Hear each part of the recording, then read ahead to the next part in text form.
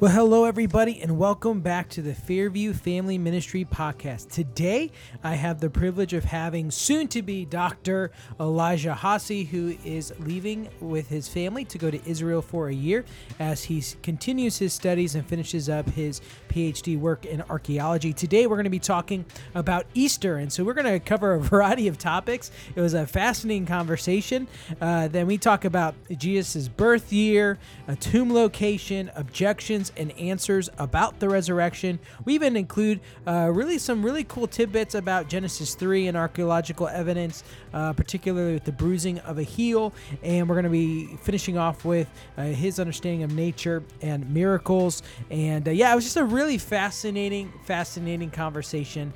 And I hope that you enjoy it. Before we get to it, though, please leave a review wherever you are listening to this podcast. It not only helps us as a podcast, but we want and believe that this resource is not only meant for people of Fairview, but also for those that may not be a part of our church family so that they can enjoy our resources as well that we are trying to produce. Well, I won't delay it any longer. Again, I love this conversation I had with Elijah Hosse. So here we go. All right, everybody, we are going to get started. We have Elijah Hosse. Is that right, Hosse? Yes, sir. Awesome. In the house, he is a soon-to-be doctorate. Hopefully in someday. Archaeology. And if you would, Elijah, go ahead and introduce yourself, your family, and a little bit about your life, what you're about to go do, and then we will jump into today's episode. All right. Well, like Brother Spallino said, my name is Elijah Hosse. I am currently a student at Lipscomb University working on a PhD in archaeology. I have a wife, Megan, and 3 kids, Jackson, Naomi, and Pearl. And we are soon to move to Israel, where I've been awarded a study fellowship at Archeological University. And I'm going to go out there and hopefully become more familiar with the land than I already am and get to be involved in more projects.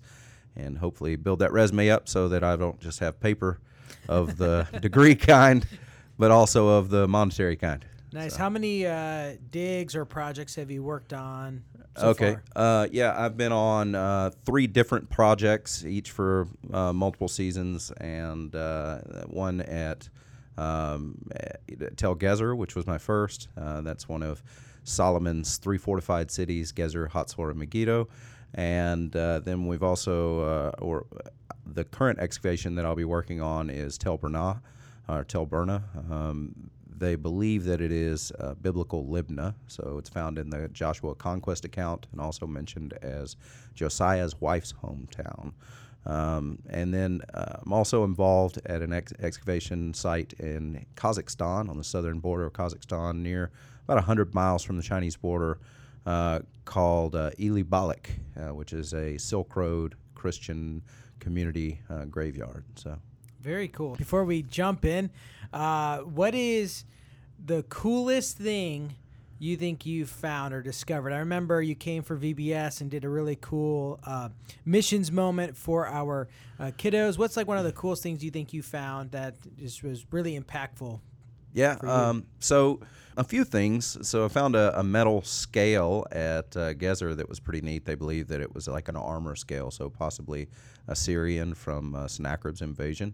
That was kind of neat. But then really, anytime you're excavating a human, and I've excavated numerous graves at this point, and anytime you're excavating a human, just to be able to kind of think through, this person was born and had parents and had likes and dislikes and everything, and you're holding all that remains of their entire experience on this earth.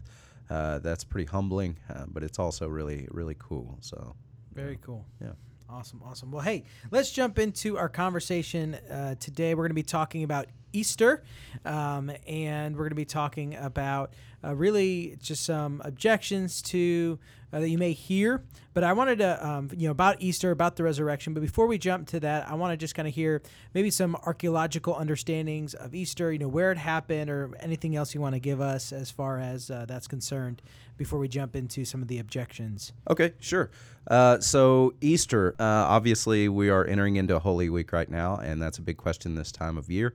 And, first of all, I think it's pretty cool to say, if we're figuring, which is typically what we do, that Jesus was born in either 4 BC or 1 BC, depending on the date of Herod, which, hint, hint, it's 4 BC. That's so that's where you land. Yes, 4 well, BC. and that's where all people who are right land. That's established in a couple of different ways. Sure. First of all, it's that's the ascension date that his sons took power, so they have inscriptions that show that. And then the other reason that we know is because Josephus mentions on his death, the day of his death, there was an eclipse, and so eclipses are trackable, and we can track it back to 4 BC was when that happened there. So if we take that date, 4 BC, then we go figure it all out. Jesus, 30 years old when he begins his ministry, 33 years old when he's crucified. Then we're looking at 29 AD is about when this happens. So I think it's pretty neat just to start off with to say that the generation that's alive today, many of us, those who persist and should the Lord tarry, will be alive for the 2000th anniversary of Christ's crucifixion. And just a few years ago, of course, we celebrated the 500th anniversary of the Reformation. So those are two big anniversaries that this current age of believers gets to live through, and that's a neat thing. But so moving on into Holy Week, so we know that Jesus was crucified, both from the text. This has also been established through the fact that we know that Romans did, in fact, crucify people. We've even found ankle bones with nails driven through the ankle bone where they were crucified by Roman crucifixion. For years and years, people said that these characters in the gospel accounts did not exist. And then we find at Caesarea Maritima what's called the Pilate stone, hint Pontius Pilate, and it says Pontius Pilatus, and it names his office and everything about him. So we know that Pilate is a real guy. And so we've got that tie-in. Of course, we've got the tie-in of the land as well. And, when we start talking about like the garden tomb and these sorts of things, of course, people have different opinions about that. The garden tomb, the one that they will take you to, it is not the tomb of Jesus, definitively. It's a very nice prayer garden, a very nice place to go and meditate on the Scripture. And it fits the picture that we have in our mind, but that's actually an Iron Age tomb, and we know that because of the structure of the tomb. It's got these really pronounced arcosolium, the kind of arches above the place where they would lay the bodies, and it's just not a first century tomb. And so from that perspective, you've got basically the Scripture says that Jesus is buried in a new tomb, first of all, so it can't be that they're reusing this tomb. And even beyond that, you have Byzantine period, it's reused again. So if the Byzantine church was renowned for picking sacred spaces, and they would honor these spaces, And so for them to take a place that should be the most venerable site in all of Christendom, and then somebody throws, Byzantine Bob, their cousin, in the grave, they would never desecrate it that way were it actually Christ's burial place. And so this tradition comes much later in the 19th century. Several guys coming into the Holy Land, I believe it was Conrad, was looking at a topographical map of the Temple Mount and all of Old Jerusalem, and thought that the Golgotha, the place of the skull, looked like the head of a body that was laid out across the Temple Mount. And so, finding this tomb there, obviously it was decreed by the heavens, and Protestants rejoiced all over for a century since. But the actual place, as far as we can tell, would be the Holy Sepulchre, which is the traditional spot. It's not full, you're not 100%. You can't be 100% about a lot of these things. But we do know that it is in the right place. Of course, it's inside the city. The Scripture says that it is outside the city, but the city wall moved since then. So the city wall has moved to encompass the sepulcher, but it was not in the time of Christ. And the really convincing parts of it are, first of all, there are inscriptions there from even to the 2nd century showing where Christian pilgrims are coming there, and they are venerating this spot as the birthplace of Jesus Christ. And then secondly, several years ago, the Catholic Church decided to open up the flooring above where the grave was. So the first Holy Sepulchre of the structure that was built on that site was destroyed in the 10th century by a man named Mad Hakim. He had come in, raid the Holy Land. He was Muslim, and in order to squash Christianity, he had the Holy Sepulchre raised and had the ground scraped, hoping to destroy any evidence of the tomb of Christ. And, so then this new one was built later, but they pulled up the floor just a few years ago. I think it was 2014, I want to say. And when they did, you can still see a trace outline of where the room structure for the tomb was. And it has these really distinct finger-looking places that come across it called loculi. That's the archaeological term. And it's basically like a chamber that you would scoot the body into, and then you would have other places with ossuaries. And once you had laid there and your body had kind of decomposed, it would get down to bones. And then they would gather your bones, and they would put them in these ossuaries, these boxes. And you might be in there, and your relatives might be in there. And so this is the ossuary practice, is what they're talking about even into the Old Testament, probably, when they're saying they were gathered to their elders. They would gather the bones and then store them in with the elders' bones. So, wow. Yeah, it's cool stuff. Yeah, that's super neat. I think it's interesting, and just kind of leading into our further discussion, that historically we know that the Romans practiced crucifixion. We can have a good idea of where Christ's tomb would have been, and there's all these kind of historical elements to say Jesus was a real person. Mm-hmm. He lived, he died, as other texts show outside of Scripture. That's right. Christians believed. So I'm thinking of Josephus. And he even calls him the Messiah. Josephus does. Yeah, let me get it. I have the text here. Let me see if I can find it for us. He says this is Flavius Josephus. It says, "At this time there was a wise man called Jesus, and his conduct was good, and he was known to be virtuous. Many people among the Jews and other nations became his disciples. Pilate condemned him to be crucified and to die, but those who had become his disciples did not abandon his discipleship. They reported that he had appeared to them 3 days after his crucifixion and that he was alive.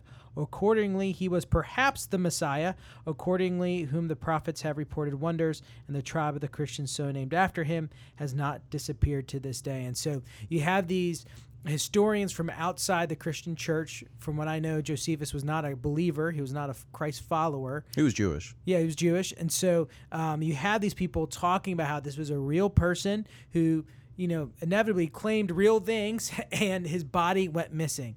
And so I've been able to read scholars throughout the past, just kind of modern scholarship that want to debunk the resurrection, want to debunk Christianity. But one thing that they really can't do is say that Jesus was a myth or that Jesus was not a historical person. I don't know of many historians who would be bold enough to make that claim. I think even the most agnostic or atheistic historians that I know that write on Scripture, write on the Bible, for example, like Bart Ehrman, right? Even he would say, no, this was a real person. Now, he may interpret, the empty tomb differently. Yeah, but no one can really debunk the fact that Jesus was a real person, that he seemed to be a spectacular type of visionary person in the day, because he did develop a following and those sorts of things. He did die, and I think we have, an understanding, died by crucifixion, and that he was put in a tomb, and that tomb was empty 3 days later. So the question becomes, if the tomb is empty, what do we make of that? Like, what are the options? What are the objections to Christianity? And what are some answers as Christ followers that we can give when we're approached to say, well, yeah, he may have been a historical person. He may have died on a cross. He may have been put in a tomb and his body went missing. Well, the disciples could have taken the body, or this so what are some of the objections, and then what are some of the answers that we can give as Christians in response to those maybe objections? Well, I think some of the strongest apologetics for it are in the text itself, actually. So in the text, you have a few different things that you can look at to establish the credibility of the account. First of all, the fact that Jesus, the missing body, was discovered by women. No one in the first century, and this is not to disparage women in any role, but no one in the first century culture, if they wanted to make a story credible, would pass that story through women. Now, of course, Peter runs and checks the tomb and all this kind of stuff. But even still, just that tidbit of information is a pretty good indicator that they're not telling a story. If you want to create a good, believable story, they're going to have a whole lot of people that are all going to discover that Jesus is missing all at once. Sure.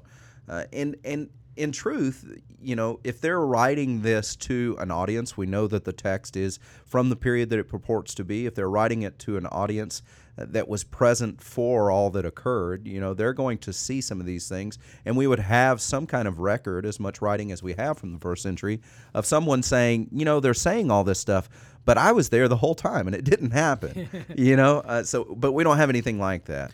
But what we do have is over and over again people coming to true belief, and that's really a convincing part of it to me.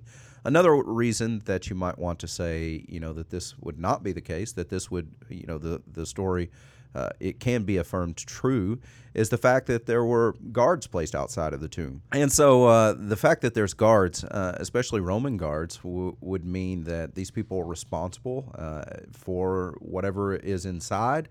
And if that is desecrated in any way or the body were stolen, then this guard would be responsible with his life. And we see the same thing in Acts when Paul is imprisoned and the earthquake happens.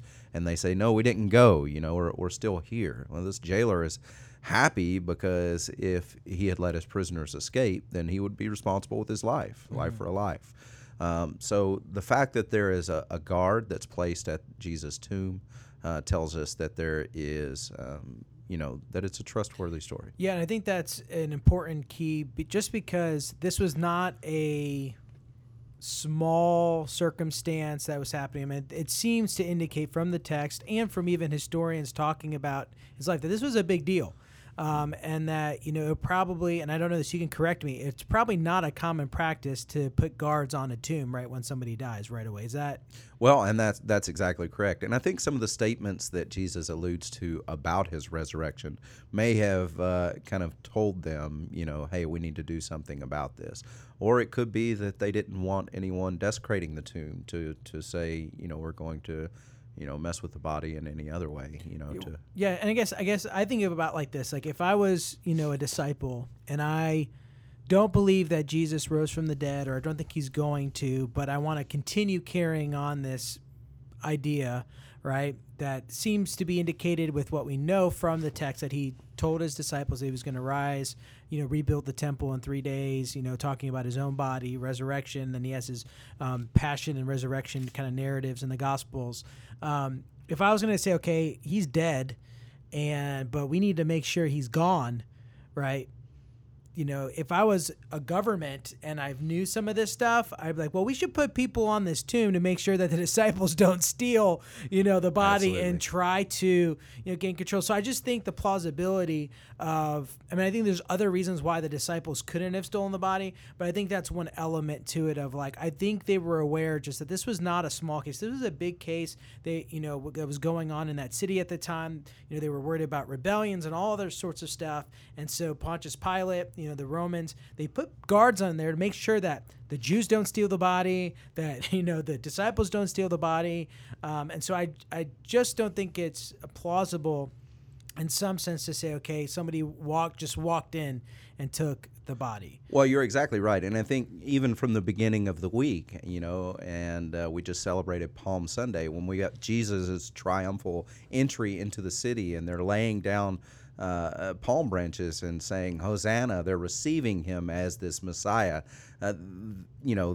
the Romans and even the Sanhedrin would not be oblivious to all that was going on, and they would be suspicious of this. But even moving beyond that, then you have the disciples themselves, who we can establish the credibility of Jesus being a person. We can also establish firmly that the disciples were people, and they weren't just people, but they were all people who suffered martyrs' deaths. And that's really important because, you know what, I may tell a lie, and Lord knows I have in the past. Not something I try to do, not anymore at least. But, you know, here's the thing. If I know something's a lie, I'm not going to suffer martyrdom for it. Because the way that the Roman law worked, if you recanted, they would just let you go. This actually creates a lot of issues later on in the church, within the church, about who could be trusted and who couldn't, who would recant their faith. And if they did, could they be received back in? But these disciples, you know, they could have recanted. They could have just walked away. Instead, they continued to have this prolific ministry and, you know, Pentecost and all this kind of stuff. And, you know, they all except for John, were ultimately martyred for their faith. And that's not to say that John didn't suffer, because I think no, he certainly did. Yeah, I think at one point they boiled him in oil. Yeah, boiled him in oil. So they tried, and I think that's an important point, because, you know, people, you know, may die believing something to be true, but they won't die for something that they know not to be true. Absolutely. And these are firsthand witnesses. Yeah, and these are firsthand witnesses. I want to go to a couple of other conspiracy theories that are out there. You know, one of them is that the disciples faked the resurrection. They stole the body. Again, I don't think it's plausible because of the soldiers being posted and because of what you just said, kind of with their own testimony and their life afterwards. What about the Jews stealing the body? They could say, well, you know, they could have taken the body. Well, how would you respond to something like that? If they were trying to discredit Jesus by stealing the body, this is the enemy of Jesus, presumably the people who did not receive him and thought he was a false Messiah, then it seems far-fetched that they would say the body is gone. And then, first of all, that these people who literally write everything down, we have massive amounts of texts from the Jewish rabbis of various sorts, for the first several centuries, and that they would not write this down, they would not record it, and that they would make the Christian case more plausible by having a missing body. It doesn't make sense at all. Yeah, it's not consistent. The best way for them to discredit Christianity would be to produce the body. And the text tells us they accuse others of stealing the body. Yeah, that's what I mean. Yeah, they accuse, you know, people of stealing the body, so we know it's not them. Let's go to a couple other. How about he's not dead? The swoon theory. Yeah, that he's not dead. He's just sleeping. Yeah. What do you make of that? Okay, and tell us what that is first. You know, kind of describe it, and then so the swoon theory is basically like if you've ever seen Princess Bride, he's only mostly dead. So you have someone who is just clinging to a little bit of life, and they are unconscious. This has happened before. It's even happened that people have woken up in morgues before. So from a surface level, this is not totally far-fetched. Sure. But here's what I would say: you have a guy who the scripture tells us is beaten beyond recognition as a man. Literally, he's beaten to the extent that he can't even carry his own cross, which was a custom. Which, by the way, another thing, we make a cross. You know, we're accustomed to the sight of a cross, but they would have the upright post already fixed, and then they would have you would just carry the crossbar, and they would use poles to lift you up and hang that crossbar up there. They're not pulling the whole thing up like you see in the movies. At least that's what the archaeology tends to suggest. But anyways, he's unable, and he needs someone else to carry his cross at one part of the way of paying, the Via Dolorosa. And he says that the scripture tells us that when he gets up there, that he suffers this brutal crucifixion. And this was a rough way to die. You know, you're nailed to a cross, and you're down in a prone position, and the way that your body is kind of hanging up there, you're pushing up on a post with your feet, and the longer you push, the more tired your leg muscles and other muscles in your body begin to get. You're not able to lift yourself up in the way that you are typically need to be for your lungs to function properly. And so you actually, typically on a cross, you don't die from blood loss or anything like that. You die from asphyxiation. You're no longer able to breathe when you fall into a prone position and unable to lift any longer. And so even from modern times in crucifixions, we know that the heels of people who've been crucified are bruised. And this is really interesting when you get into the Genesis account. And he will bruise your head and you will bruise his heel with the serpent, because the bruised heel seems to be this part of the proto-evangelion, the first gospel, that even in the beginning, the plan of God was always that Jesus would come and he would suffer and die for our sins. So he's hanging up there on the cross, and then you have this part in the text where this Roman soldier takes the lance. His name is supposedly Longinus, and they call it the Longinus lance. And there's like 3 of them floating around in the Catholic Church that all claim to be the actual lance. It was supposedly brought back by Helena, the mother of Constantine, and all this kind of stuff. But anyways, nevertheless, the text tells us that this Roman soldier, and these guys were professionals in the art of death. This was their business. This guy has to stab Jesus through the side with this lance and ensure that he's dead. And if he were not dead, again, you have people who know how to make people dead and how to check and see if people are dead. And even in the text, we can see that this is happening. From the text, it tells us that, water and blood pour out. And I'm sure there's, symbolic understanding there that we can reference. But medically, I've read... separation of the blood. Yeah, I've read, physicians talking about this, saying that is a clear sign that, that he's past the point of no return. Like, even if you took him off right then and gave him modern technology, he wouldn't make it. I mean, it's clear there. Well, let's just say, it's okay. He goes through all this, he faints, and then he goes into a tomb. Okay. My biggest concern with that is, okay, let's say that's all that happens. He goes into a tomb. Well, he's going into the ground where, it's probably not the most clean, the most sanitary, even though they are wrapping him up and putting oils. Like, if he's gone 3 days later and we have to talk about the visions of Jesus or his appearing to people, even 3 days later, if this were to happen, he's not going to be able to just get up. But you're right, even in his weakened state, how does he move the stone? And move it from the inside at that, it just doesn't fit. Yeah. It doesn't fit. Yeah, it doesn't fit. So we've said, okay, the disciples can't really take it. Jews can't really take it. I don't know why the Romans would take it. I know there are theories out there, but there really they're trying to stop a rebellion. So if they saw, the way I think of it is like they're trying to stop it. They're trying to, if they're appeasing the Jewish people, the Jewish Pharisees, right? They could produce a body to do that, right? As Christianity grows, they could also produce a body to say, oh, we've got it here, 100 years later.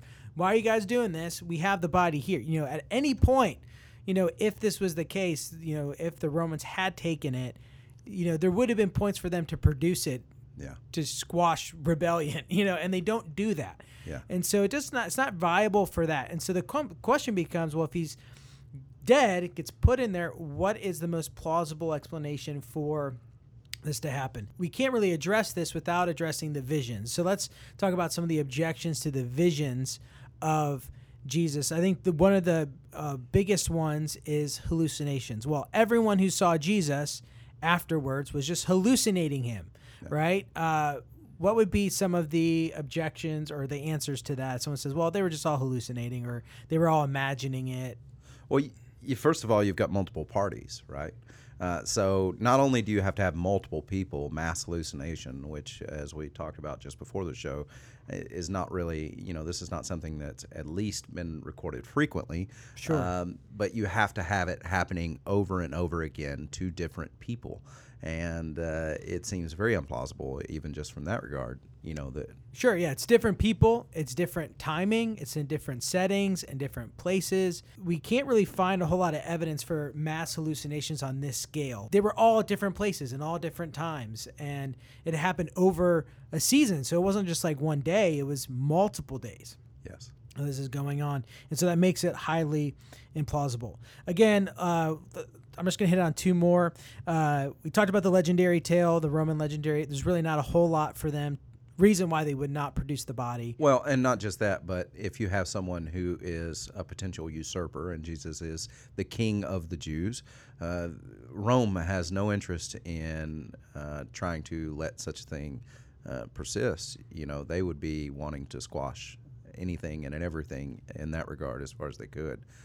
So even if they had stolen the body, they would have stolen the body, and they would have said so, first of all, because they're Rome, and they can, and they're not worried about what anybody thinks. But yeah, that one doesn't work. So Sure. So the last option for this resurrection, right, if it can't be all these objections, is what's the most plausible kind of explanation for this? And I would argue as, obviously as a follower of Christ, right, I believe in the supernatural. So I think that things can happen that are miracles that are outside of just natural means. And so I recognize that some people would say, well, I only believe in naturalistic means, and so it's not plausible, for Jesus to rise from the dead. I understand that. I think we have a lot of evidence in our culture and just experiences in life from multiple areas to say there's something beyond the natural that is supernatural. So if I start from that starting point, so I recognize that, I would have to say then one of the most plausible answers for the missing body is a resurrection, that there is a God who does miracles and God raised his son from the dead. Would you agree with that? Would you push back on that? I mean, what are your thoughts on that? Sure. Paul says clearly, if Jesus did not raise, then our faith is in vain. But, I want to kind of push back on the whole idea even more of what is natural and what is miracle. I think we sling those terms around.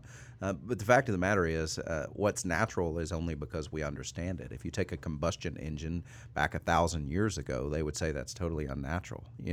It's not a living thing. How is it moving? And, then we say if we can't, explain it, then we call it a miracle. But just because we can or can't explain something doesn't mean that it can or can't happen. Some things are one-off phenomenons, and they've been observed throughout history. It's not something that we can repeat and observe using the scientific method.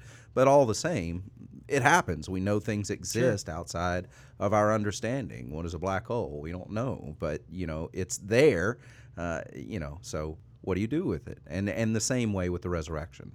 We don't understand it, but that doesn't preclude it from happening. It just means we don't understand it. It's not something that we've been able to maybe naturalize in our mind, to borrow the term. Very cool. Well, hey, this has been an awesome conversation. I know I've learned quite a bit, and it was just good to go back and forth. If someone's listening from our church that wants to stay up to date with you guys as you guys head to Israel, what's the best way for them to kind of stay up to date? Well, we're going to be speaking at Fairview in just a couple of weeks, is my understanding. At the end of the service, we'll have a table set up to where they can stop and leave their email address, and that will get them on our newsletter, and we'll be able to keep them up to date with all the latest. Well, perfect. Awesome. Well, hey, thank you so much for being here today, and we are certainly praying for you as you guys head over to Israel very, very soon. I appreciate it, brother. God bless you. Thank you so much for joining us on today's podcast. I want to remind you to be praying for Elijah and his family. And if you have any recommendations or topics that you would like for us to discuss here on the podcast, please feel free to reach out to me at jspolino@myfairview.org. And don't forget, folks, that we have exclusive t-shirts that we are selling for our family ministry project, and that goes until this Thursday. So you're going to want to make sure that you get that. This is Thursday of Easter week, and so the 14th of April is the last day to get those. All the details are online and on our socials. So with that, we love you guys, and until next time, see y'all later.